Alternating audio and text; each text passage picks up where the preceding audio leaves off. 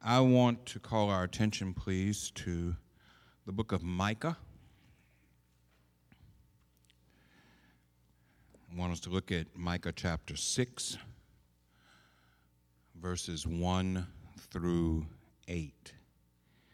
That's going to be our primary focus. We have been looking at the minor prophets, not in an exegetical way, but looking at each book and trying to draw out major themes, major points of significance from each of the minor prophet works. The only book that we've gone through with a certain degree of extensiveness is Jonah, because Jonah's story is unique from the other books of minor prophecy. Jonah deals with the prophet's reluctant relationship with God and with the assignment that God had given him, and we thought that it was important to cover the entire book of Jonah. With the rest of them, we have simply been looking at certain passages within each book that we find helpful, instructive, usually containing what are considered to be the main verses from each book. And the main verse for the book of Micah is found in Micah chapter 6, and it's actually verse 8 that is considered to be the most important verse. Most of us know it from the King James Version. He has shown you, O man, what is good, and what does the Lord require of you, but to do justice and to love mercy and to walk humbly with your God. Well, we're going to look at the passage that leads up to that verse, starting with verse 1. Listen now. Listen to God. Take your stand in court. If you have a complaint, tell the mountains. Make your case to the hills. And now, mountains, hear God's case. Listen, jury, earth, for I'm bringing charges against my people. I'm building a case against Israel. Dear people, how have I done you wrong? Have I burdened you, worn you out? Answer. I delivered you from a bad life in Egypt. I paid a good price to get you out of slavery. I sent Moses to lead you, and Aaron and Miriam to boot. Remember what Balak, king of Moab, tried to pull, and how Balaam, son of Beor, turned the tables on him. Remember all those stories about Shittim and Gilgal. Keep all God's salvation stories fresh and present. How can I stand up before God and show proper respect to the high God? Should I bring an armload of offerings topped off with yearling calves? Would God be impressed with thousands of rams, with buckets and barrels of olive oil? Would he be moved if I sacrificed my firstborn child, my precious baby, to cancel my sin? But he already made it plain how to live, what to do, what God is looking for in men and women. It's quite simple. Do what is fair and just to your neighbor. Be compassionate and loyal in your love. And don't take yourself too seriously. Take God seriously. Now, for just a moment, I invite you to look back at the passage that we looked at last week, which is found in Amos. So turn back in your Bibles to Amos, or I guess in this case it would be turn forward to Amos. And I want us to consider the passage that is there.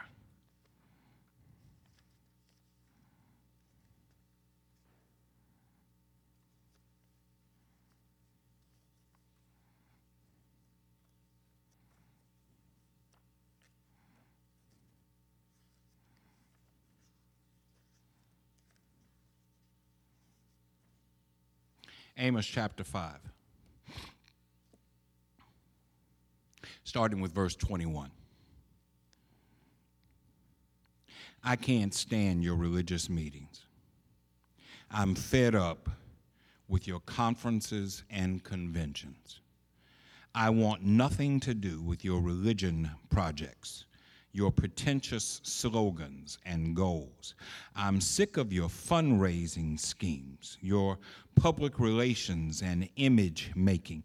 I've had all I can take of your noisy ego music. When was the last time you sang to me? Do you know what I want? I want justice, oceans of it. I want fairness, rivers of it. That's what I want. That's all I want. Now, look back again at Micah. How can I stand up before God and show proper respect to the high God? Should I bring an armload of offerings topped off with yearling calves? Would God be impressed with thousands of rams, with buckets and barrels of olive oil? Would he be moved if I sacrificed my firstborn child, my precious baby, to cancel my sin?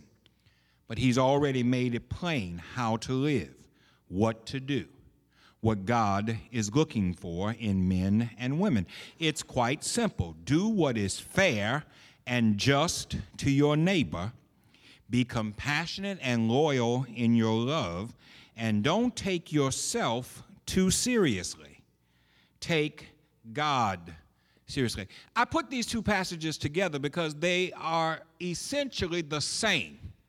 The sentiment is the same. The tone might be a little bit more harsh in Amos, but the tone is essentially the same. And what is the tone? The tone is of a God who is fed up with the foolishness that we bring to him and have the temerity to call it true worship. God says, I've run out with that. I have no more time or tolerance for it. It's indicative of the fact that what is taking place here didn't just start with us. It's been going on for a long time. We have a tendency to and it's funny because we got into this a little bit today in the noon Bible study. We have a tendency to want to worship God the way we want to. And then we want God to bless what we do. Rather than seek what God wants from us, we want God to take whatever we offer and say it's good enough. Now, this didn't just start with Amos and Micah. You go back and read Genesis, I believe it's chapter 4, where the story is told about Adam and Eve's first two sons, Cain and Abel. Each one brought a sacrifice to the Lord. One brought a sacrifice based upon the crops that he had raised. The other one brought a sacrifice that the scripture says was the firstborn, the best of the livestock that he had. And that's the distinction that's made. That Abel, who brought the livestock, the living sacrifice, brought the best that he had. Whereas Cain just brought something. And the scripture says that God accepted Abel's offering because Abel offered the best. God rejected Cain's offering because while Cain offered something, Cain offered less than what he could. Cain gets so mad that he carries his brother out into a field, lures his brother out into a field, and he bludgeons him to death and then buries him in the earth. But Cain really has nobody to be mad with but Cain. Because Cain didn't offer God the best. Now, I know you listen to some of these fundamentalist preachers on TV who will say that the differences between Cain and Abel was that one offered livestock and the other one offered vegetation. That's crazy. Because one was a farmer who raised crops, and the other one was a herdsman who raised livestock. So they both offered from what they had.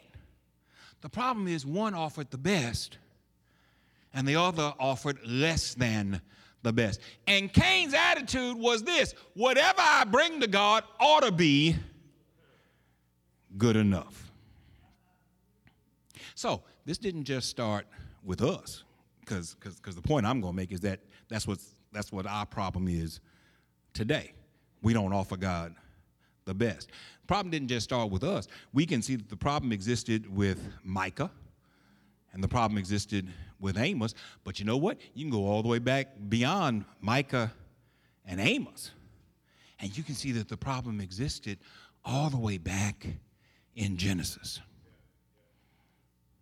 So then, the question needs to be asked. The question needs to be explored. What is it about us that makes us think that it's okay to give God less than the best?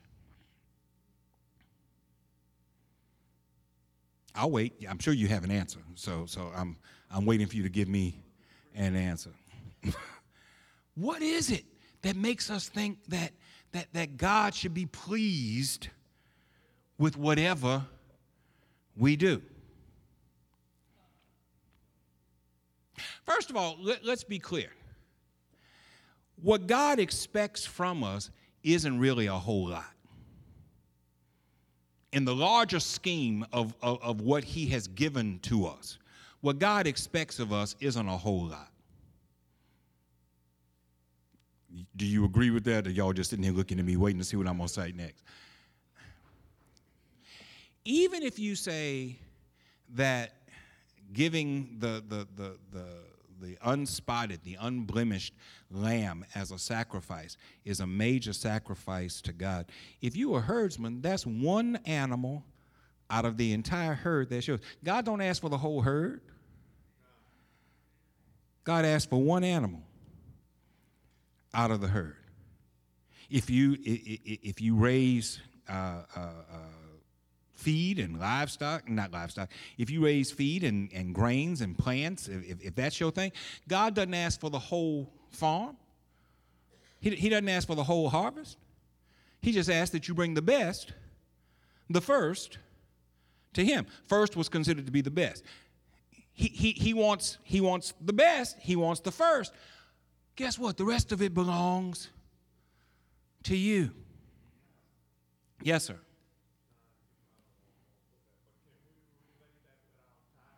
That's where I'm going. That's exactly where I'm going.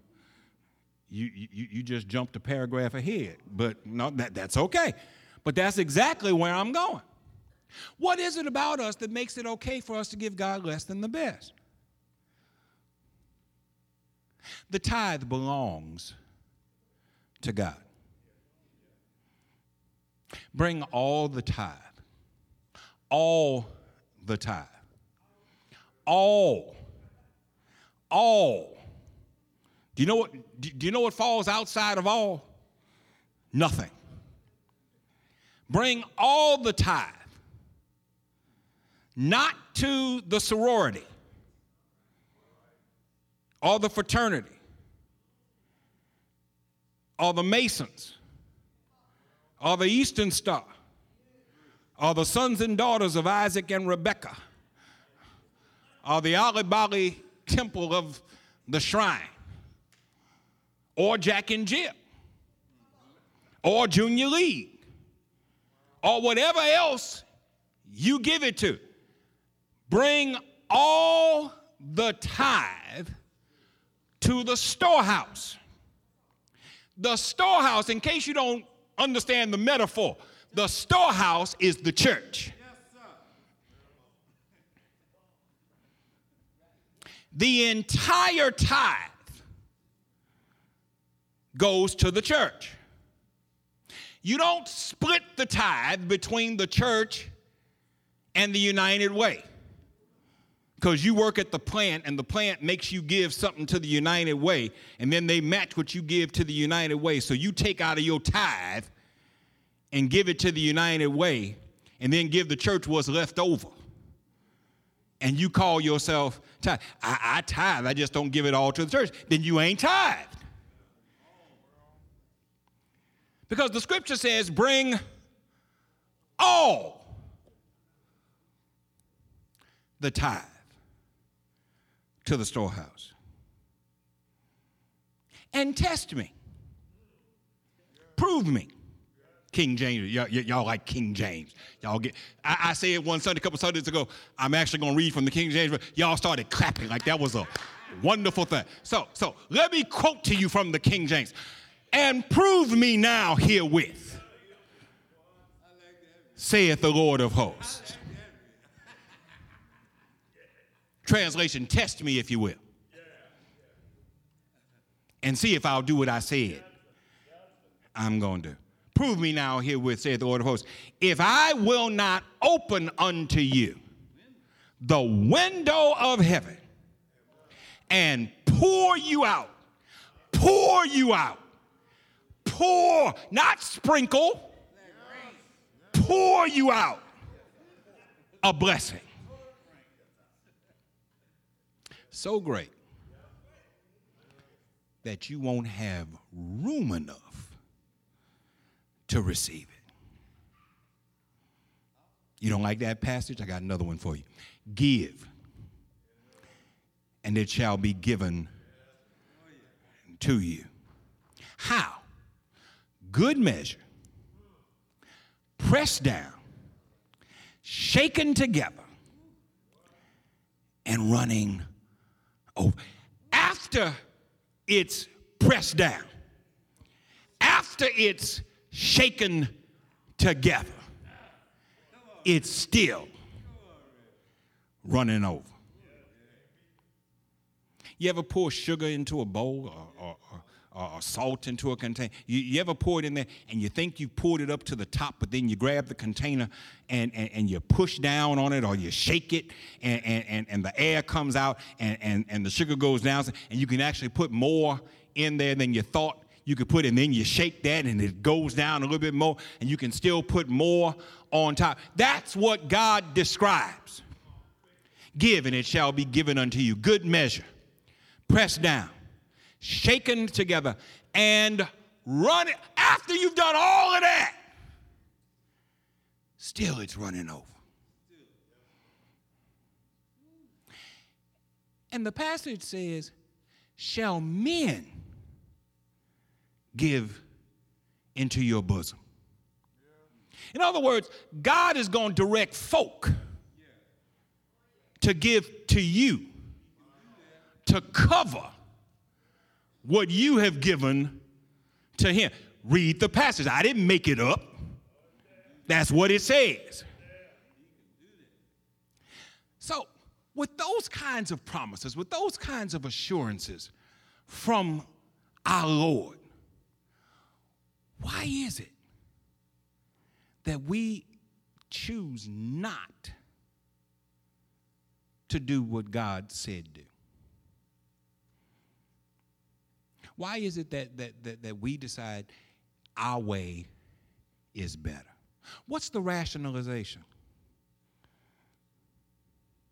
I know he woke me up this morning, but you know, he could have woken me up more gently than he did. Is that your rationalization? If he'd been more gentle about it, I would have felt better. I know he keeps health in my body. You know, even when you ain't even thinking about it, you breathe. Do you know you don't even have to think about breathing? It just happens. You ever try to hold your breath? When we were little, we said, I'm going to hold my breath till I die. I'm just going to hold my breath till I die. And you hold your breath, and the best of us would hold it until we turn colors. And one time, wasn't me, thank God, it wasn't me, but one of us held our breath so long that he actually fell out. And you know what happened when he fell out? He started breathing again. He lost consciousness. We had to go get his mama. And when she came and he got up, she whipped his butt all the way home. But do you know what happened when he fell out? He started breathing again. Unconscious breathing. You're going to go home tonight, and you're going to put your head down on the pillow, and you're going to go to sleep. And you ain't worried about while you going to sleep whether or not you're going to breathe, because you've been breathing for the last 50, 60, 70, however old you are. Every night you put your head to pillow, you are out like you don't know what's going on, but your body is inhaling and exhaling. What's your excuse? What's your rationale? What is it that makes you think it's okay to give God less than what he has asked for? He doesn't ask for much. Well, let me help some of y'all out who don't like the whole tithing thing. Well, you know, we're Christians. We're not under the law. We're under grace, and under grace, you don't have to tithe. You just give whatever the Lord asks you to give, whatever he blesses you to give, you give of that. Okay, let's go with that. Upon the first day of the week, let every one of you lay by him in store as God has prospered you. Everyone as he purposeth. Charles Smith used to always say purposeth. That's why I still say purposeth. The word is purposeth. But when I quote it, I still say purposeth. You know why? Because he said purposeth. Everyone as he purposeth in his heart, so let him give. Not grudgingly, nor of necessity. God loves a cheerful giver. So, you don't want to talk about tithe. We're not under the law. It's amazing how you use the law when it suits you.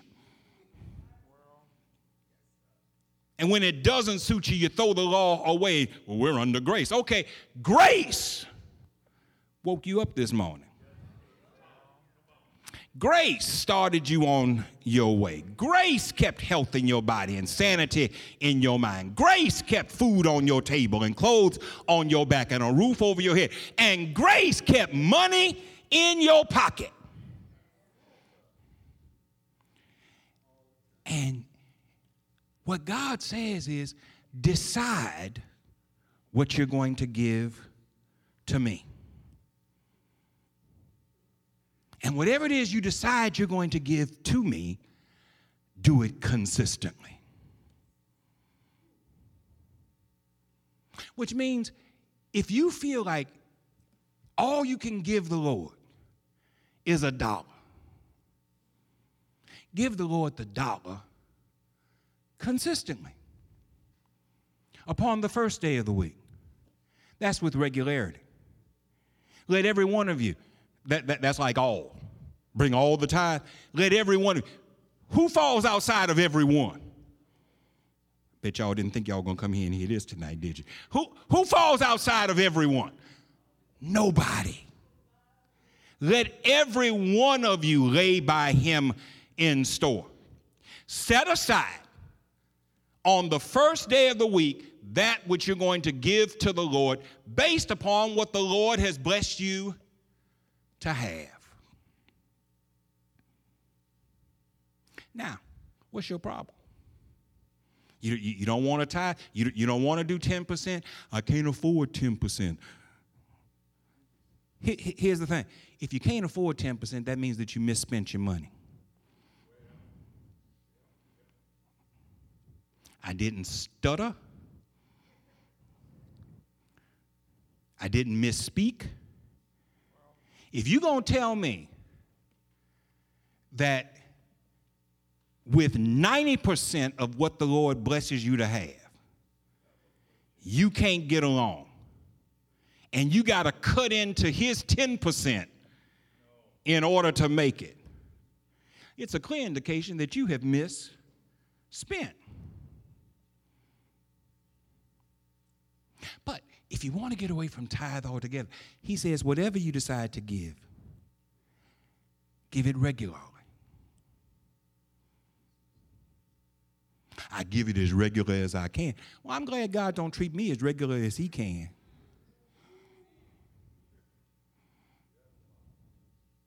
I forgot about it. I didn't come to church that Sunday. It's amazing. You cannot come to church on a particular Sunday. And when you come the next Sunday, all you got to do is bring it with you because it's already been laid by you in store. Right? That's not an excuse.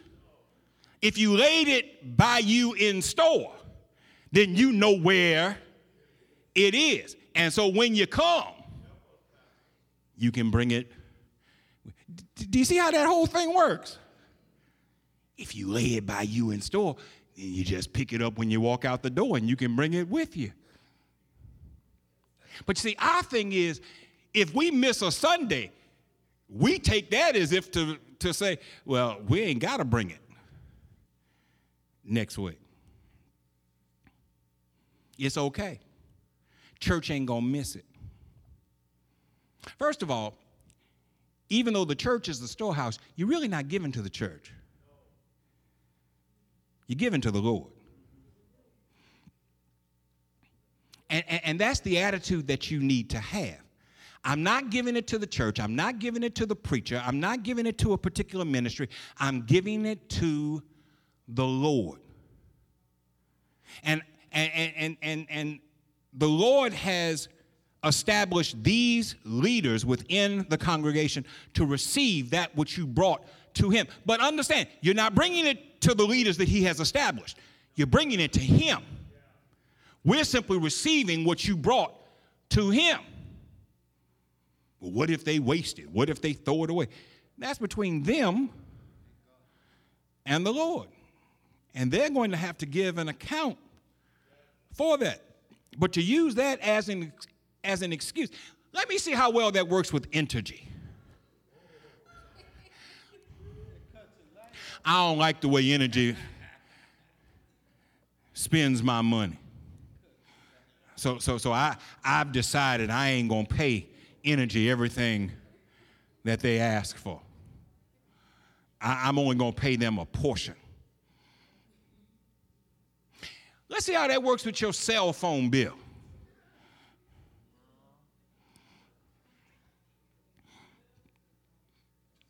You ever been in the middle of a conversation?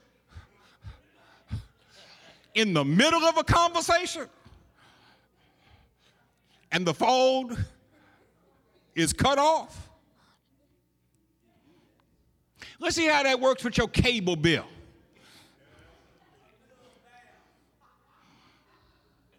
You turn on your TV and you try to change the channel, and every channel you change to is the same channel because they're controlling it. So it don't work.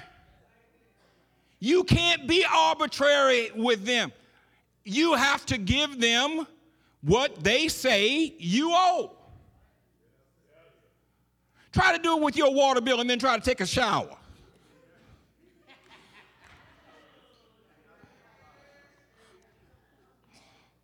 Try to do it with your car note and come outside and find your car's gone. And then you call the police and say, somebody stole my car. And they come to find out, no, they just came and picked it up because you haven't paid your bill. I got 1 million of these. I can go on with this all night. I'm trying to make a point. Yes, sir.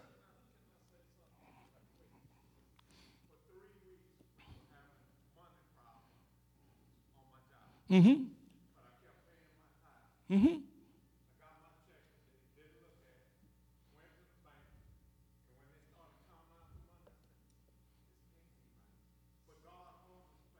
Mm-hmm. Mm-hmm.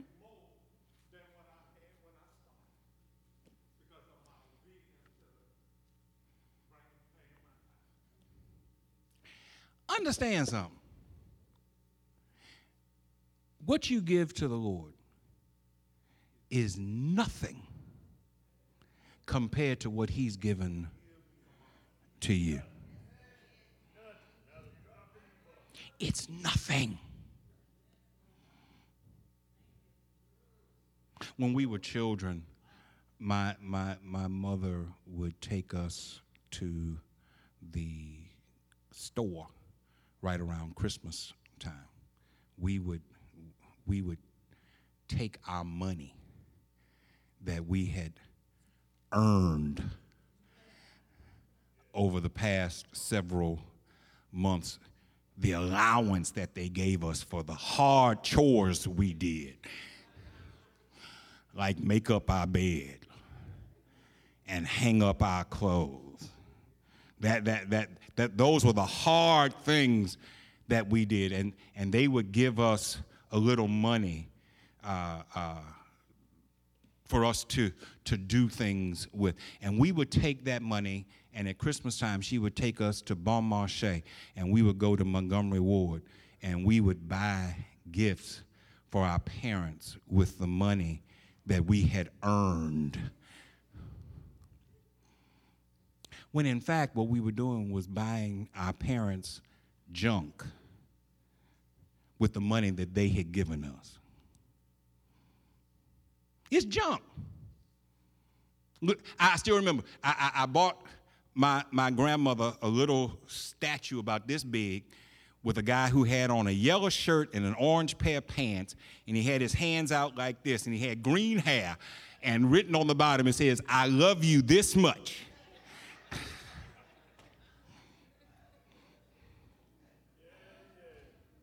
Cost $3.99. And I thought I had done something. And to her credit, when she opened it up on that Christmas morning, she made me feel like I had done something. But as I sit here tonight, as a 57-year-old man, looking back on that moment, I bought nothing. I didn't pay for anything. The money that I had, they gave me. Really, to do nothing. And I bought junk. Little piece of plastic that somebody molded into something to say something. I bought nothing. But I was so proud of that. And I was proud of the way that she acted like it was the most wonderful thing in the world. She sat it up on her dresser in her bedroom, and every time I walked in her bedroom, there was that little piece of plastic with the green hair and the yellow shirt and the orange pants, and "I love you this much."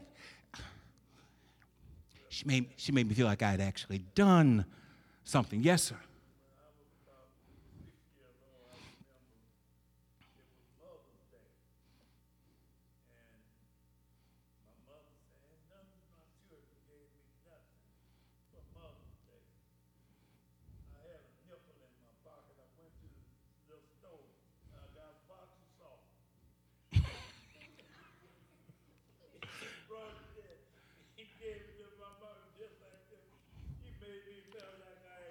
That's right.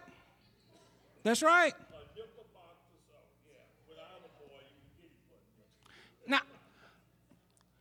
Now what's my point? My point is, God doesn't ask for much. God knows you ain't got nothing to begin with. The earth is the Lord's, the fullness thereof, the world, and they that dwell therein. You don't even belong to you. Paul says, don't you know that you are not your own? You have been bought with a price, the precious blood of Jesus. You ain't got nothing. You can't give nothing. And all God asks is that you acknowledge him by making the effort to show him in a tangible way some gratitude, some thanksgiving. And the wonderful thing about God is that God will be like my grandmother. God will be like Reverend Smith's mom. God will treat that little that you do like it's the most important thing that could have ever been done in the world. But you got to offer it. And you got to offer it in the sincerity of heart that he asks for. So if you got a problem with tithing, first of all, it means that you're spending all your money in the wrong places. But even if you don't want to, and let me say this. If you're going to argue about tithing, then don't come to me and talk to me about any other parts of the law. I don't want to hear nothing about any other part. I don't want to hear nothing about, the Bible says you ain't supposed to steal. The Bible also says bring your tithe. If you're going to quote law, the Bible says you ain't supposed to lie. Ain't supposed to bear false. The Bible also says bring your 10% to the storehouse. If you're going to quote law, then let's quote the whole law. You can't pick and choose which pieces of the law you're going to embrace and which ones you're going to leave alone. So stop coming to me with other stuff in the law if you ain't going to stand on that part of the law. And if we're going to leave the law alone, if we're going to say, well, that's an Old Testament thing and we're going to leave it alone, that's fine. Just lay by you in store as God has prospered you on the first day of the week. And then bring it. Let me tell you something else about the law, since I'm on this tangent. I know y'all tired of me, and I'm going to let y'all go early because y'all don't want to hear no more what I'm saying, but that's okay. Did you know that the law says, since y'all love the law, you know what the law says? That every time you fail to bring the tithe, you owe 20% interest on the part that you don't bring. Did you know that? If your tithe is $10 and you only bring $5, then the next time you come, you owe the $10 for this time, plus you owe the $5 for the last time, plus you owe $1 in interest.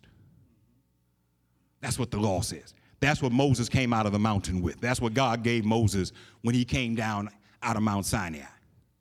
Y'all love the law, right? Y'all love that. You owe 20% interest on the part of the tithe that you failed to pay. Well, you jump over to the New Testament, Paul don't say nothing about interest. Paul just says bring what you set aside. Paul doesn't even say bring what you owe. Paul says bring what you choose to bring. So if you don't, and by the way, a tithe, by the way, means 10%. I have to say these things because as I'm standing here, I'm thinking about all the reasons y'all give for why y'all don't tithe. Tithe is 10%.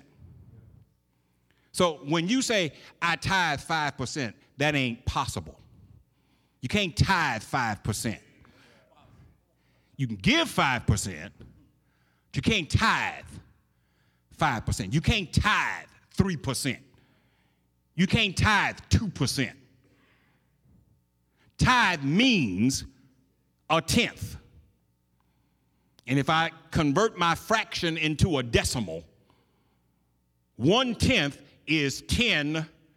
I sure wish Miss Polk was here. She'd be so proud of me for being able to do that mathematical conversion. So quit saying that you tithe something that ain't the tithe. If you want to leave the tithe alone, then fine, leave it alone. But just lay by you and store as God has blessed you. Now, if the Lord ain't blessed you with nothing, guess what? The Lord don't expect nothing from you. If he has not given you anything, he doesn't expect anything from you. But who in here can say you ain't never received nothing from the Lord? I ain't seen no hands. Any hands over here? No hands over here either. Micah and Amos have the same problem. God speaks through both of them and says essentially the same thing. I'm tired, says the Lord, of y'all mistreating me.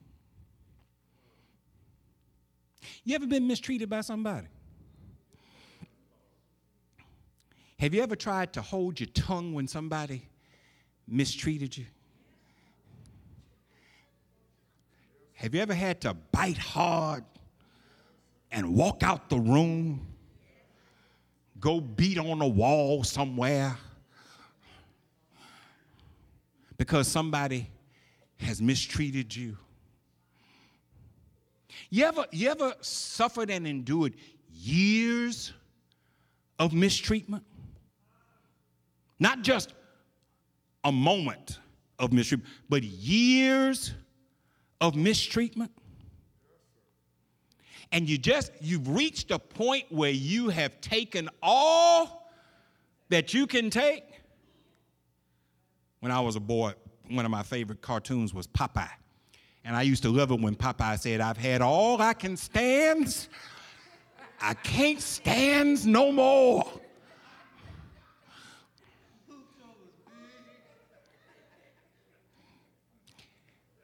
That's what God is saying here.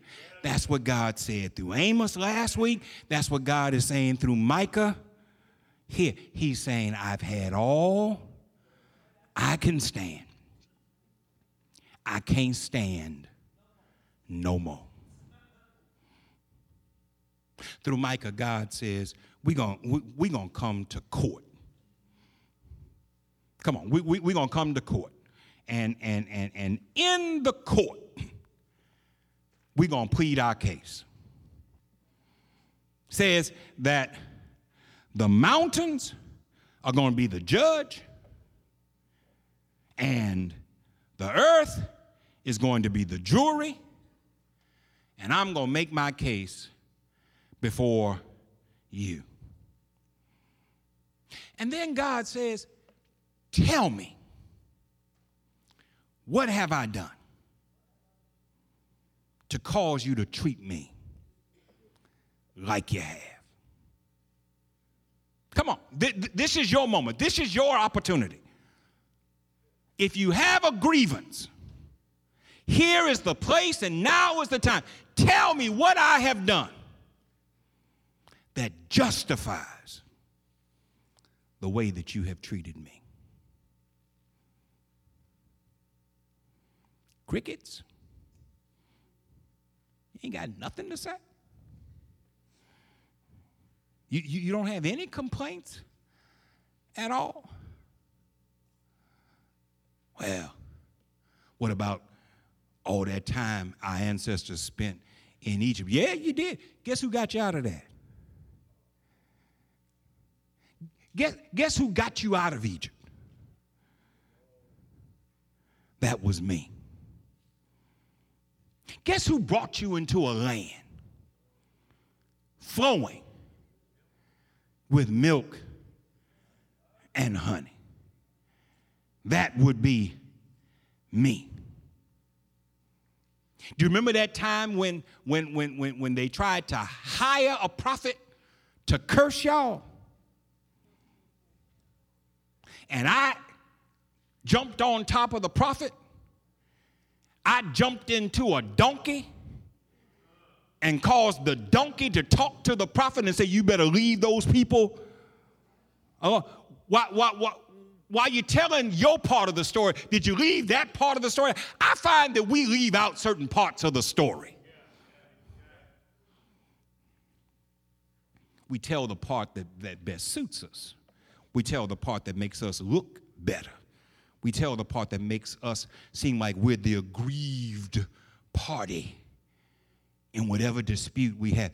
We leave out the other part. God says, I'm the one who caused the prophet to not curse you, but to bless you. Said when armies got together and planned a war against you, I'm the one who built a hedge around you and protected you from all of your enemies. I'm the one who kept you here. So now you tell me, what is it that I have done that justifies the way that you're treating me? You still ain't got nothing to say? Well, then I guess the floor is mine, and I'll go ahead and speak a little bit more. What is it that you think that I really want? Do you think that I want you to offer your children in sacrifice to me? Do you think that that's something that I would be pleased with? Can you point to any place in the history of my relationship with you where I actually took a child? Oh, I know about that time when I told Abraham to offer Isaac, but when he pulled the knife back, I stopped him. I wouldn't let him kill that boy because that ain't the kind of God I am. Do you really think that I want one of your children? Do you really think that your offerings mean anything to me? Do you think that by giving to me out of what I have given to you, that you've done something special? I'm going back to what I said when we went to Montgomery Ward at Christmas time. I was taking my parents' money and buying my parents' gifts with the money that my parents gave me. None of it was a real sacrifice from me, except for that hard work of making up the bed once a morning. Is that what you really think I want? Well, here's the thing. I've already told you what I want.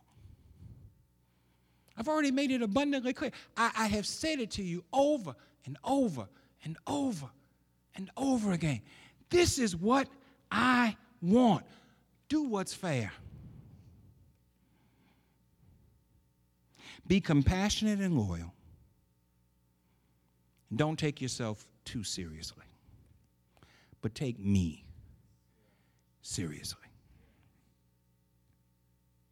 Micah says God has an expectation of us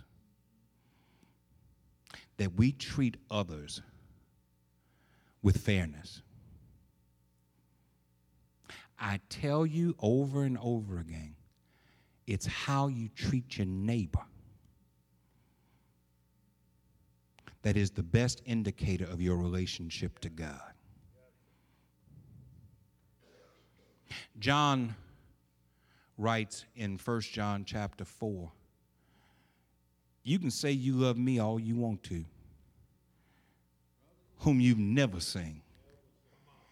But if you mistreat your neighbor who you see every day, you're a liar. The truth is not in you. The true measure is in how you treat one another. And if you want to go down this road of, well, who is my neighbor? Well, somebody asked Jesus that question. Well, tell me, Jesus, who is my neighbor? Who is it I'm supposed to treat right?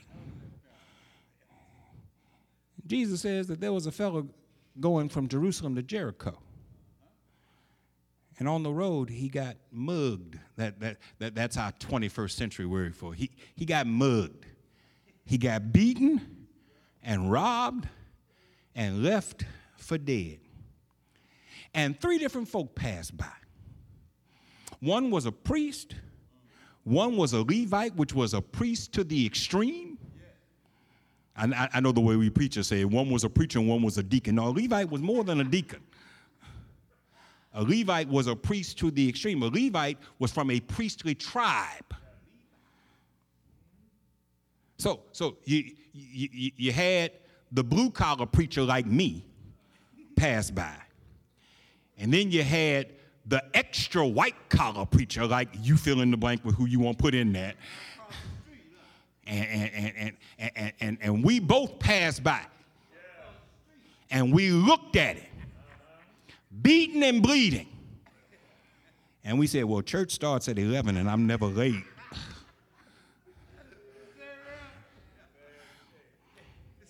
You know, I get on folk about being late for church, so I can't be late for church myself. So I hope you do.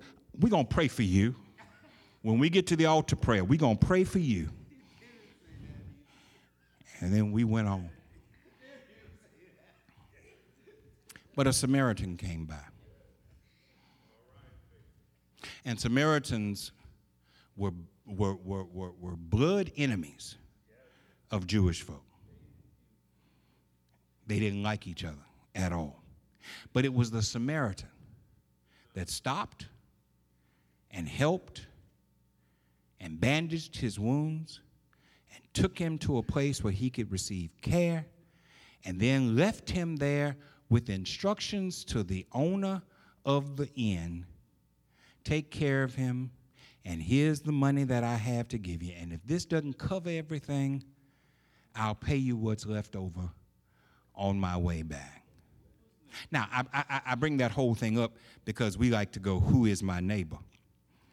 This is a fellow who, should the situation have been reversed, the Jewish fellow might not have done anything because Jews and Samaritans didn't like each other.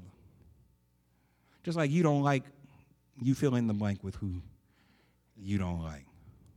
I've told you before, if I knew you well enough, I could call a name. And I'd watch your whole facial expression change. You might even turn another color. You start grumbling under your breath. That no good, so.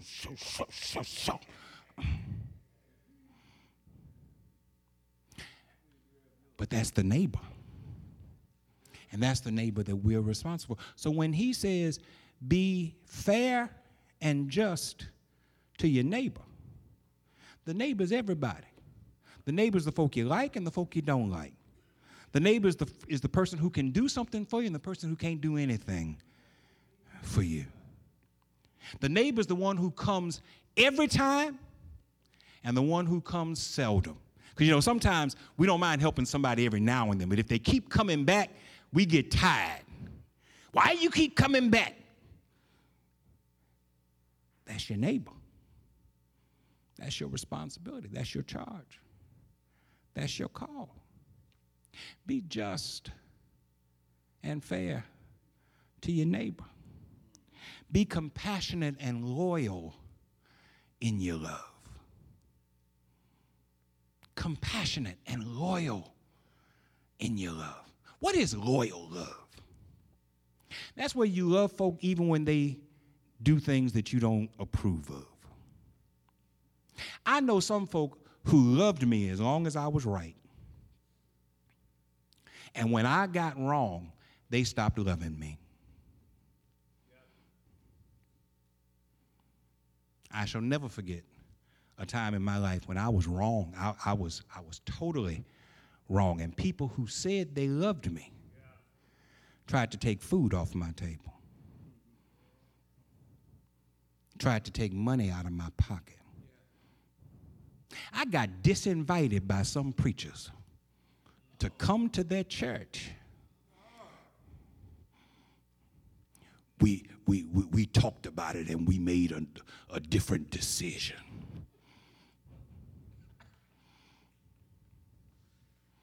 Loyal love. I'm glad God doesn't say, well, you know, me and the angels talked it over last night. And we decided that we going to disinvite you. Loyal love is love that stands when you're right and when you're wrong. When you're up and when you're down. When you're in and when you're out. And then he finally says, stop taking yourself so seriously. Y'all like to walk humbly with your God. But I like what Peterson says. Stop taking yourselves so seriously, but take God seriously. I like that because for many of us, and a lot of folk in the church, might not be you, but it's somebody sitting next to you, we actually think that the world revolves around us. We actually think that everything has to be to our satisfaction. And if it's not to our satisfaction, then something needs to be done. I pulled up this morning to the church, and there was a member of the church in the parking lot in the car when I pulled up. And this person said to me, I was just sitting here, and I was looking at the roof, that beautiful roof that we just put on. But you know, I see some spots where the roof ain't right.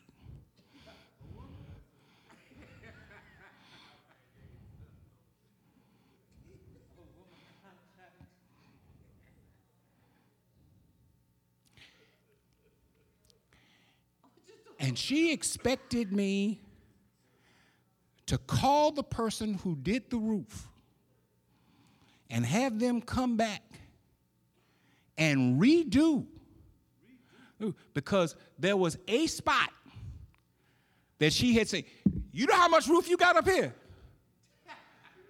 On both sides. She saw a spot where the roof wasn't right, in her opinion. See, I know when the roof ain't right. You know how I know? Because somebody will say, I got wet in here. It rained and water came dripping in through the roof. And when I hear that, I will know something wrong with the roof.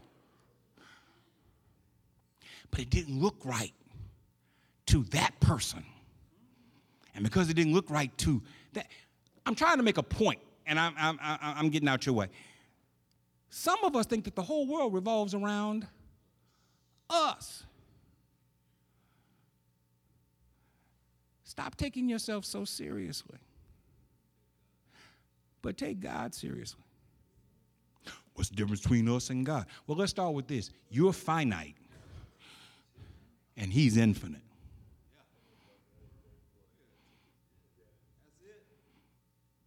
You here for a second. In the time it took for me to do that, somebody gone. He's eternal. You can't do nothing for Him that He needs. You do know, got 2 minutes left, you do know that God includes you because He wants to, not because He has to. You are aware of the fact that this world was going on before you set foot in it. And the great likelihood is it's going to be going on long after you gone. Ain't nothing you can do for God that God can't do for Himself.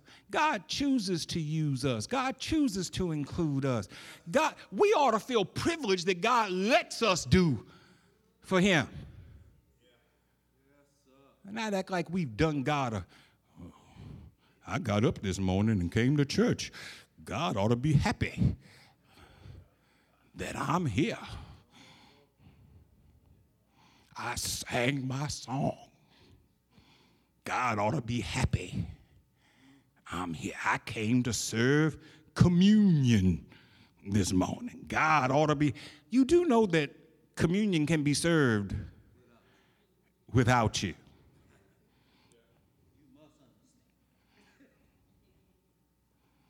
Stop taking yourself so seriously. Start taking God seriously. Part of taking God seriously is simply doing what he said. Just do what he said. If you do what he said, I promise you, life will be better for you. I do not promise you that you'll like everything that happens, but I promise you that life will be better. Because all things work together for the good to them who love the Lord and are called according to his purpose. There might be someone here tonight who have to have been a part of this Bible study. We want to accept Jesus Christ as his personal Savior. We're going to sing a verse of Just As I Am, and if there's one, we invite you to come.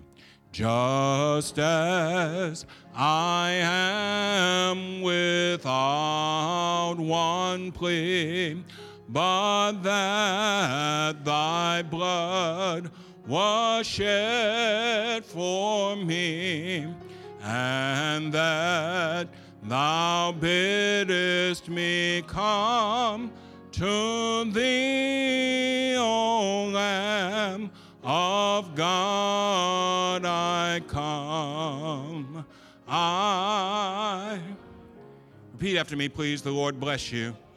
The Lord keep you. The Lord make his face shine upon you and give you peace. Amen. Y'all have a good evening.